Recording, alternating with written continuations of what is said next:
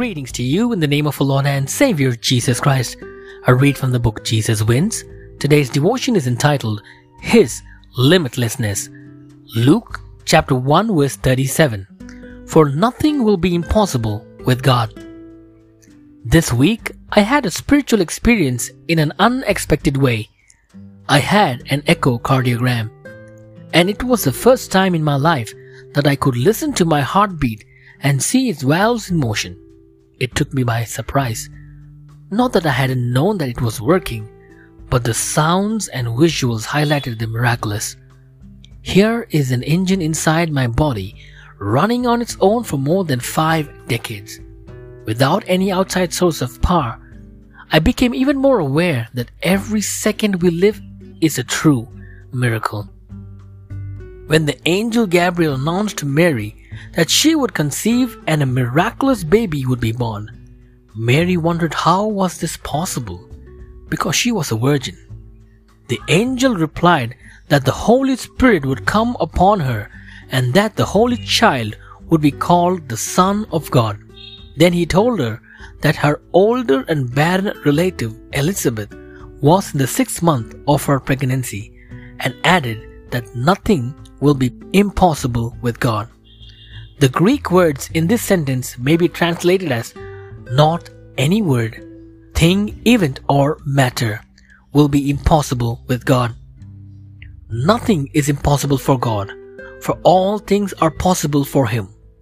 The Lord gave a similar response to Abraham when Sarah laughed when she heard that she would receive in her old age. Is anything too difficult for the Lord? Recorded in Genesis chapter 18 verse 14. God's covenantal line came through this old barren woman to show God's design and limitlessness. Then in the Gospel of Luke, the same root word used by Gabriel with Mary is used by Jesus when explaining salvation. They who heard it said, "Then who can be saved?" But he said, the things that are impossible with people are possible with God. Our God is not limited by human limits. God gives life to the dead and calls into being that which does not exist. Recorded in Romans chapter 4 verse 17.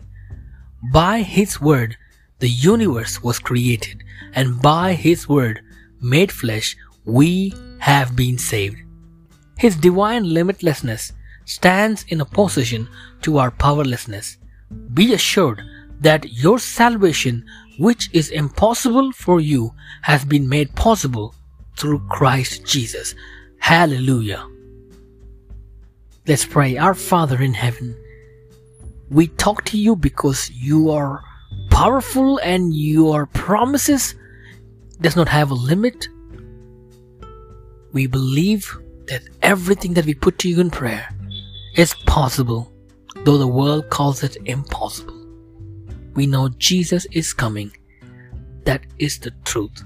In Jesus' name we ask this humble prayer. Amen.